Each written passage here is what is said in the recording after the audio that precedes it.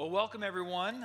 It is a joy to have you here today at the Well and the Well Cafe. My name is David, and I serve as the senior pastor here, and delighted to have you today. If you have your Bible, I want to encourage you to turn to Galatians chapter 3. If you did not bring your Bible today here in the chapel, there is a blue Bible in the seat in front of you, and there are some upstairs as well. And the Well Cafe would love for you to turn there. You'll see the page number for Galatians chapter 3 in those blue Bibles on the screen there, page 1810, I believe. I want to welcome you if you're a first-time guest. I also want to say a word of welcome to those. I've seen several of our college students who are home for the holidays this weekend, and delighted to have you today. I know many of you are heading back to your places of education this afternoon, and so we pray safety for you as you travel, and just want you to know we're proud of you, and we're praying for you, and excited to share that with you. If you would you just turn to the person next to you and pat them on the back and say, "Good job." Do that upstairs too. Just say, "Good job." That's great.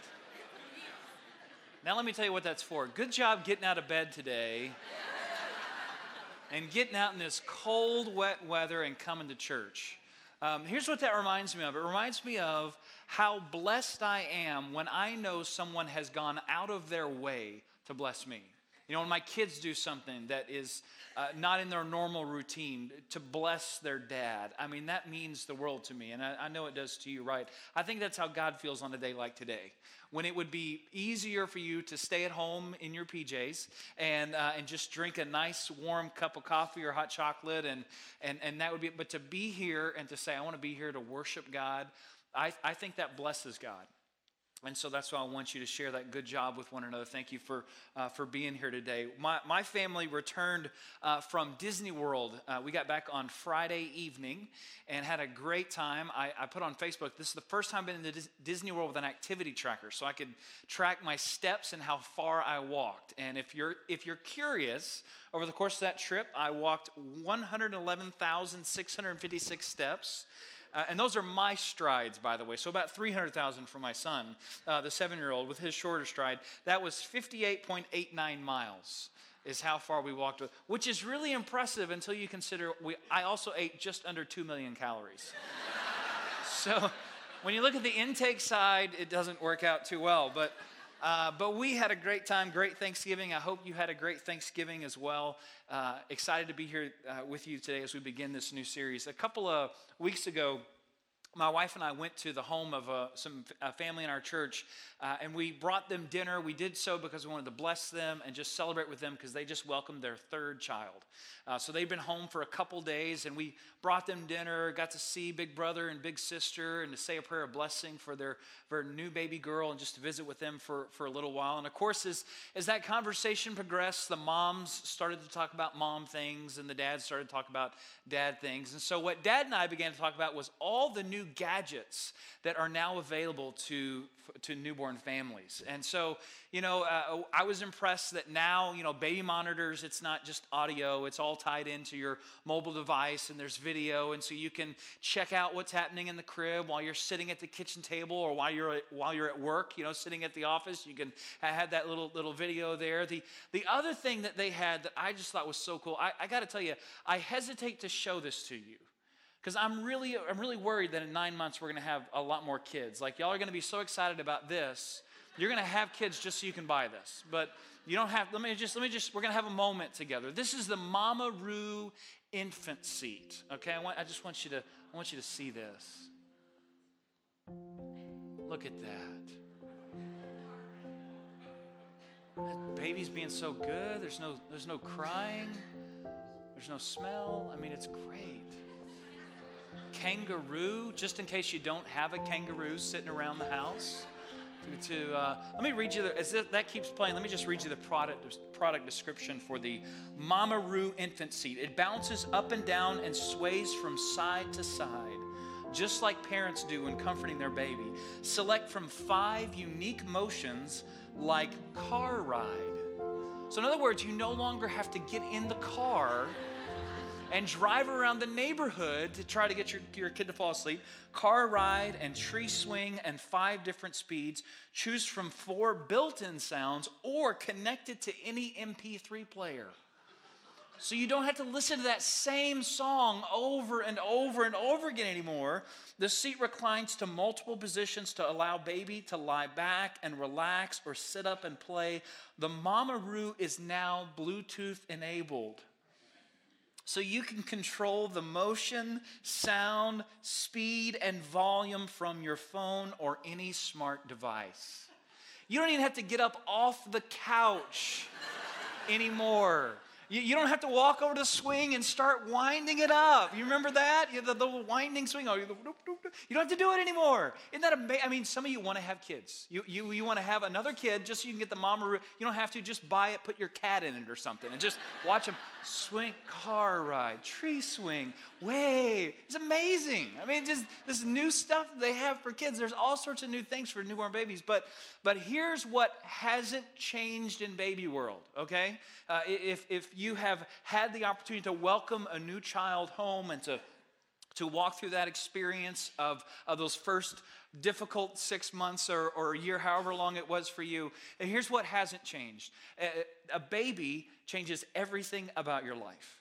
Are there any parents who would just say amen this morning? A baby changes everything about your life. It was true for the parents that we went to see just a few weeks ago. It was true for us when we welcomed both of our children home when they were born, and it was true for Mary and Joseph when they welcomed their first child. A baby changed everything about their life. But of course, at Christmas time, in the season of Advent, as we prepare for the birth of Jesus, one of the things that we remember is that the birth of Jesus was unique in this way, that it not only changed the life of Mary and Joseph, but we believe it changed all life. We believe it changed all of humanity. It changed everything about our world. And so as we prepare for Christmas this year, what we're doing is we're simply pausing and remembering how life and how our world has changed because of Jesus.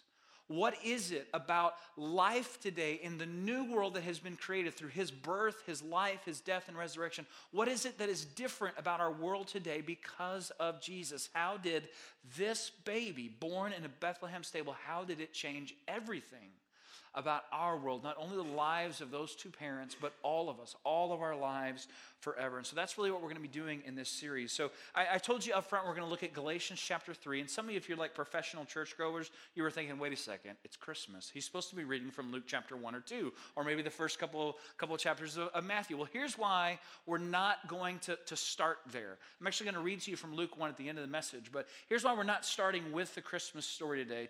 To help you understand that, I need to give you a little bit of a New Testament lesson, and I promise this won't hurt too bad, okay? So just follow with me. There are 27 books of the New Testament, okay?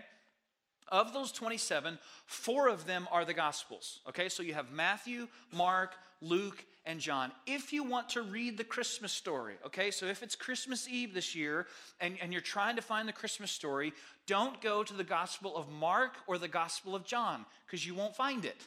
Mark is so excited to get to the meat of the story that he skips the birth narrative. And John tells the story of Jesus' birth, but he talks about the significance of it rather than narrating the details of that. The Christmas story is in Matthew's gospel and in Luke's gospel. That's where you'll find that. You have 4 gospels, and then you have one sequel. You may not have known this. Acts is a sequel to the gospel of Luke. It was a good bestseller, and so Luke wrote another one, right? Okay, so Luke is the story, the gospel of Luke is the story of Jesus' life, death, and resurrection. Acts is the story of the birth of the church, the Acts of the apostles, those first followers, as the church was born and it spread throughout the known world at that time. Then you have 21 letters. And the reason that we refer to them as letters is they were, in their original form, a letter written from an early church leader like Paul or James or Peter or John, sent to different churches in different communities. Now, often these letters were sent to a particular community, and then they were passed on to other communities that were nearby. And so a letter that may have been written, for instance, to the church at Colossians was also passed to other churches from these early leaders. And then you have one final book that we would just put in the category of other. Okay, that's Revelation. Okay, Revelation is in the other category. We would refer to it as apocalyptic literature, which essentially means this: it's weird. Okay, it's weird. It has lots of metaphor and symbolism. It's why we're so fascinated by the book. But it's really a totally different genre of literature than these other books that you see. Now, why do you need to know that?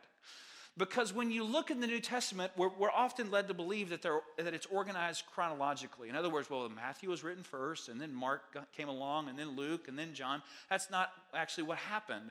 Most of these letters, the 21 letters, were written before the Gospels were written. So the letters are some of the first recorded writings of the early church. And when you look at the letters, what you find is, whether it's from Peter or Paul or James or John, is you find these early church leaders trying to understand and reconcile how the world had changed because of Jesus. Now, the Gospels were written after the letters, and they were written as those first followers of Jesus began to die. And people, in their wisdom, recognized that the story of Jesus needed to be recorded. And so Luke, for instance, Luke was a disciple of Paul. He was a traveling companion of Paul. And so we have 13 of these 21 letters that we know were written by Paul.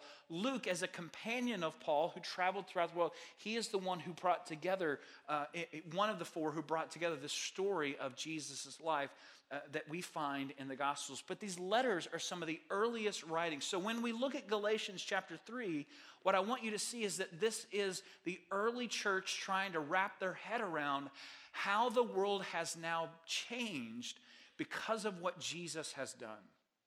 So with that in mind, listen to Galatians chapter 3 and what Paul writes here as he speaks about the significance of this transformation that has happened.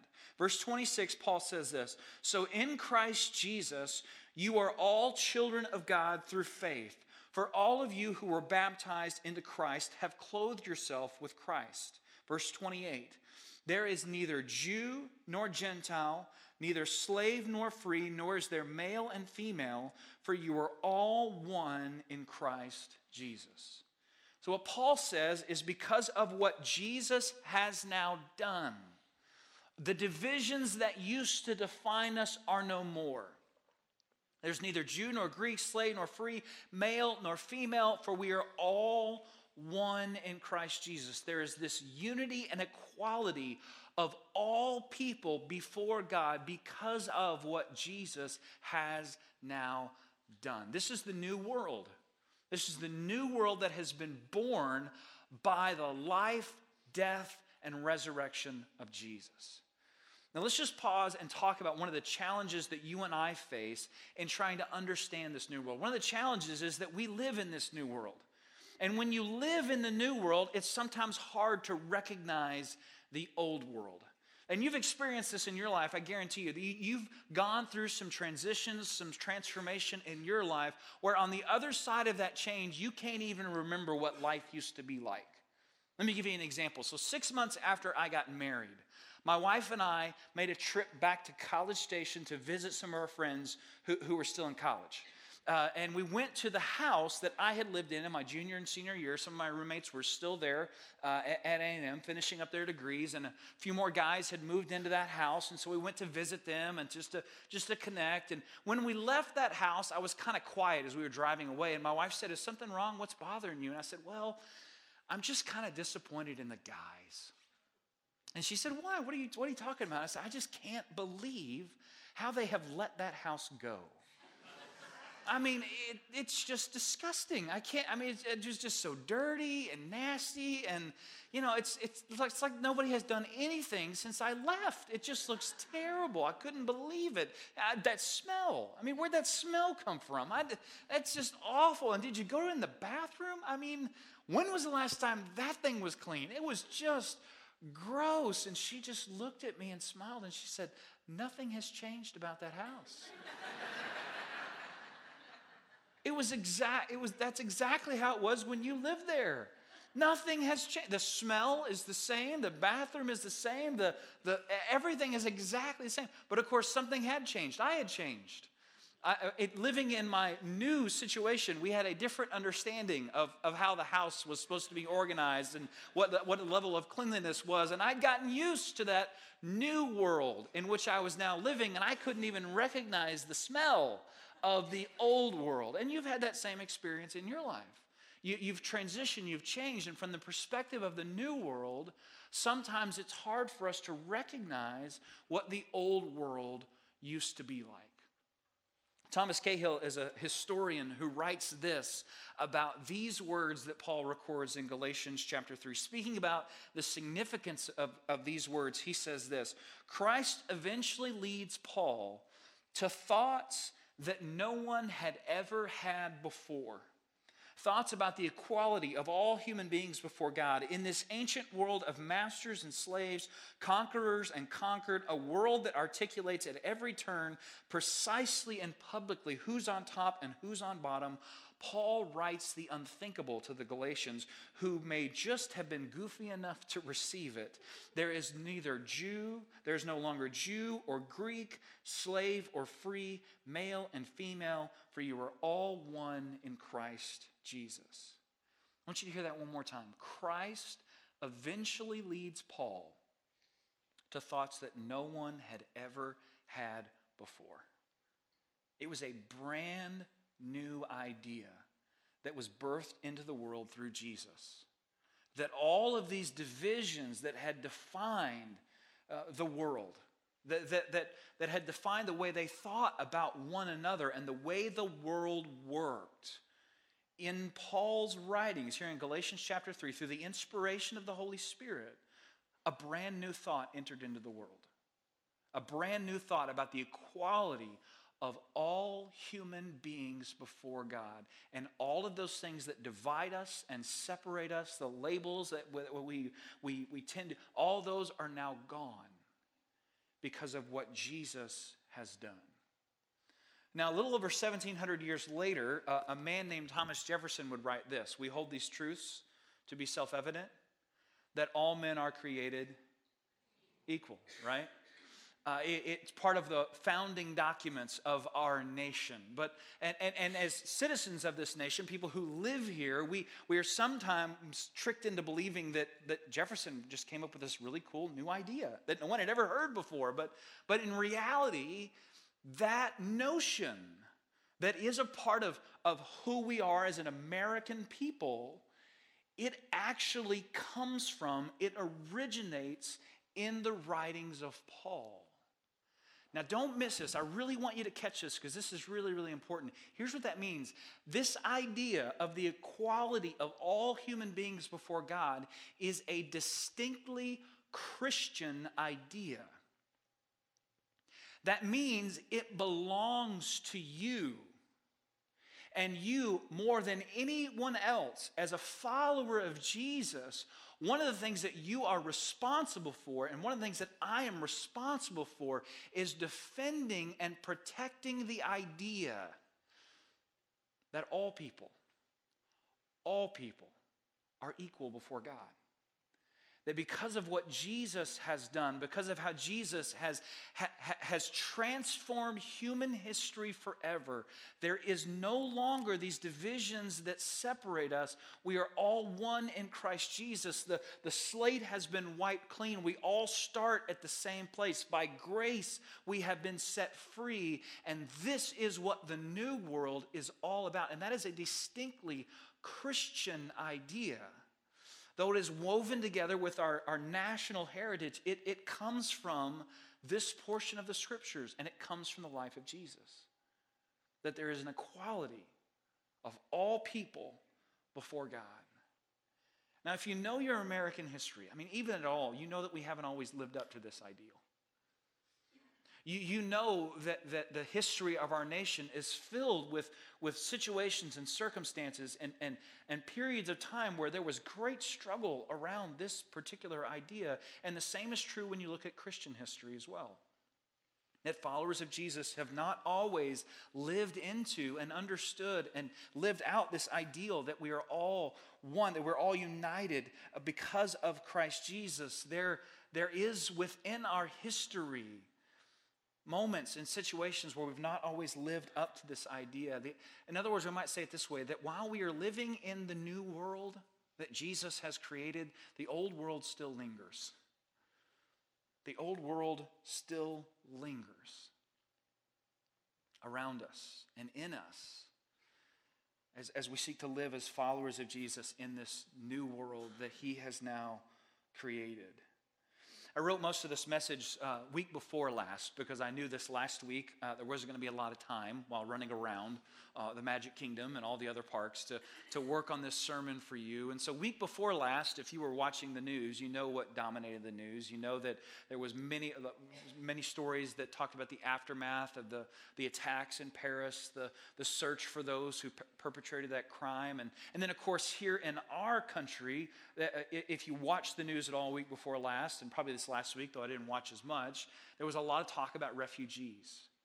Now, in reality, that's a situation that our world has been dealing with for many, many months.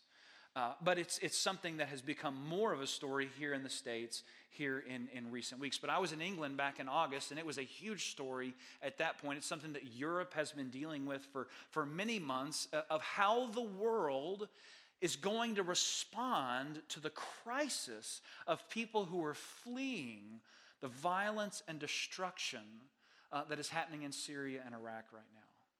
And the whole world is seeking to deal with this. And again, if you were paying attention week before last, you know that there were lots of people talking about this. There were politicians who were arguing with one another. There was governors writing letters and presidents making statements. And if you dove a little bit deeper, you may have seen some statements from religious leaders who were sharing ideas of how that interacts with our faith and what we as people of faith should do. There was lots and lots of rhetoric, lots and lots of conversation around this notion of refugees. And though it's a scary idea for us and we don't really know what to think, it's not anything new.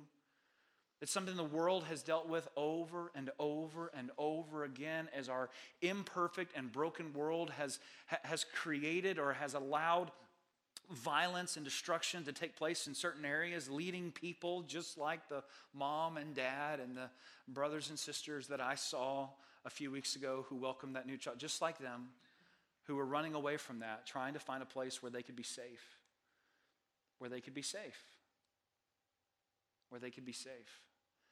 It's another reminder that the old world still lingers. The old world still lingers. And so if you were like me, you're watching the news and you're hearing all these things and you're thinking, well, I don't know what to think. I don't know what to do. I don't know what the right thing is. The world is much more complicated than I understand. I don't know what to do. I don't know how to respond. All I know is this: I want to be safe. And I want my kids to be safe. And I want my community to be safe. And I want my nation to be safe. And every time the circles get bigger and bigger and bigger as you think about those who belong to you. And that's I think how we respond. And so in the midst of this, one of my friends put this on Facebook, and I thought this was really funny. If only we had a seasonally appropriate story about Middle Eastern people seeking refuge. Some of you will get that on the way home. That's okay. That's okay. If only there was like this story that we would come back to year after year that would remind us about people who were seeking refuge. People like Mary and Joseph, who were refugees. Jesus was a refugee. Jesus was a refugee. Now that was a kind of a chuckle moment for me when I saw it, and then it was also kind of a, oh man, I got to think about that. I got to think about that. I got to think about that. Now that's not, though you may receive it, that's not a political statement from your pastor. I don't make those kind of statements, but it is a statement to say that how we talk about people matters. How we talk about people matters.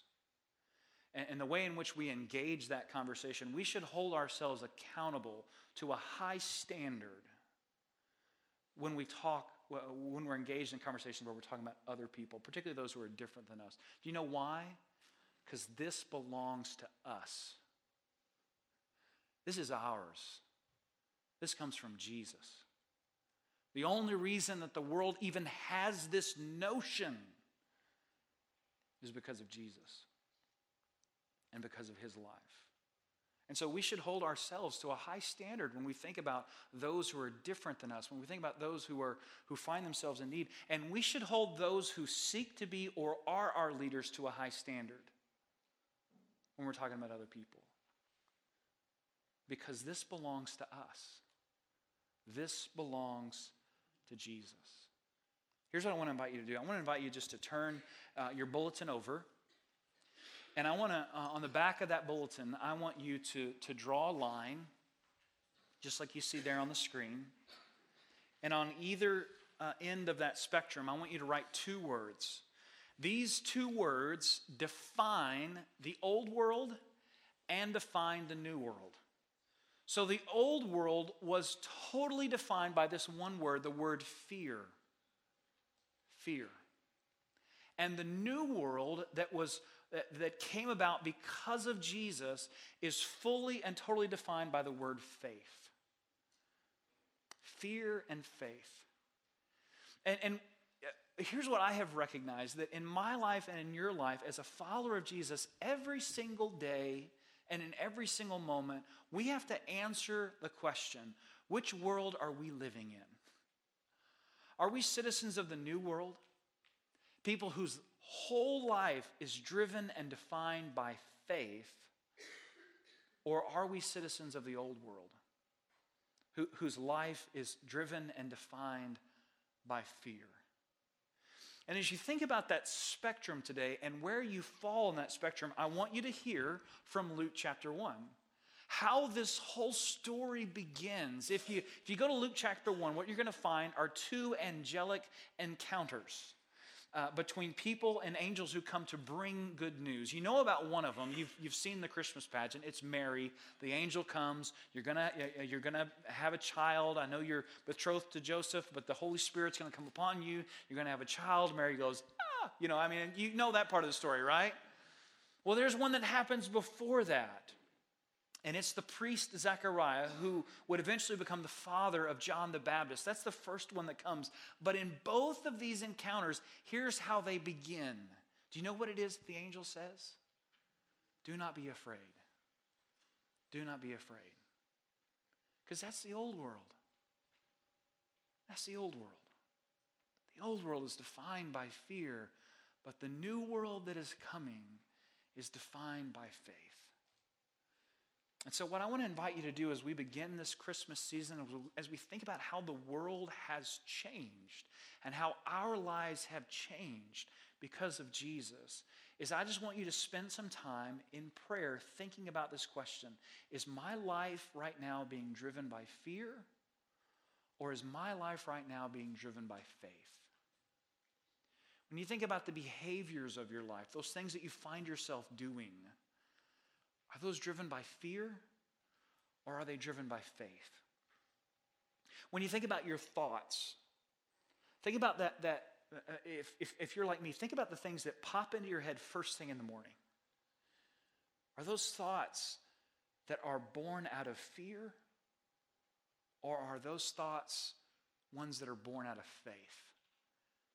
When you think about the words that you find yourself saying to one another, the words that you find yourself sharing with others, are those words that are born out of fear, or are those words that are born out of faith? And what I want to invite you to do is just to spend some time in silent prayer today and asking the Spirit to help you understand whether your life right now is being driven by fear or being driven by faith.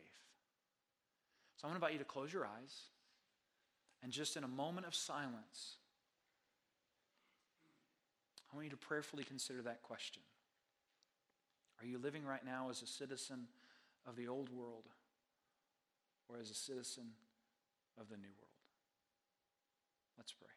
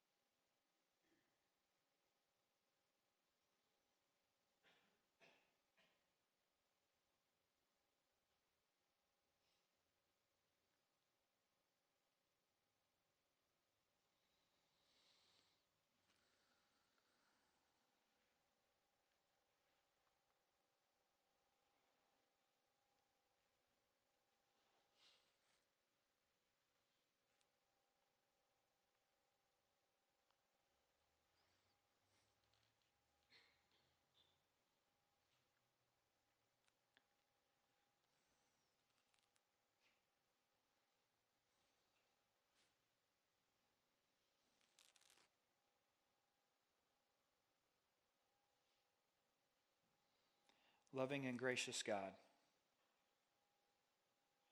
today we pause to ask for your forgiveness, to confess to you our sin, to acknowledge, Lord, our short-sightedness,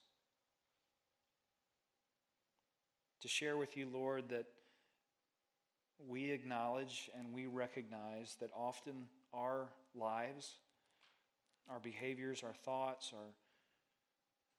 our language is driven by those things that we fear,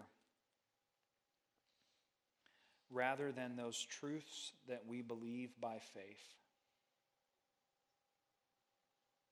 And Lord, it's my prayer for myself and for my brothers and sisters, Lord, that as we begin this Christmas season, as we think about the joy of this month, while also acknowledging the insecurity of our world, that we remember that our lives are safe and secure with you. You, out of love, have come to save us and to set us free from fear. And so may we, Lord, in these weeks, as we prepare again to celebrate your birth, may we hear the voice of the angel that says, do not be afraid. Do not be afraid. Help us to hear the voice of faith, Lord, the faith that calls us to step beyond our own zones of comfort, to reach out in love, to reach out in a sacrificial way and in honor of how you have given yourself to us. Lord, we pray that you would silence the voice of fear, the fear that calls us to shrink back, that tricks us into living a small life. Help us, Lord, to be people of faith, brothers and sisters who share a commitment to this new world that you have brought into being. Thank you for the gift of Christmas and for the baby that changed everything. We ask all these things in Jesus' name. Amen.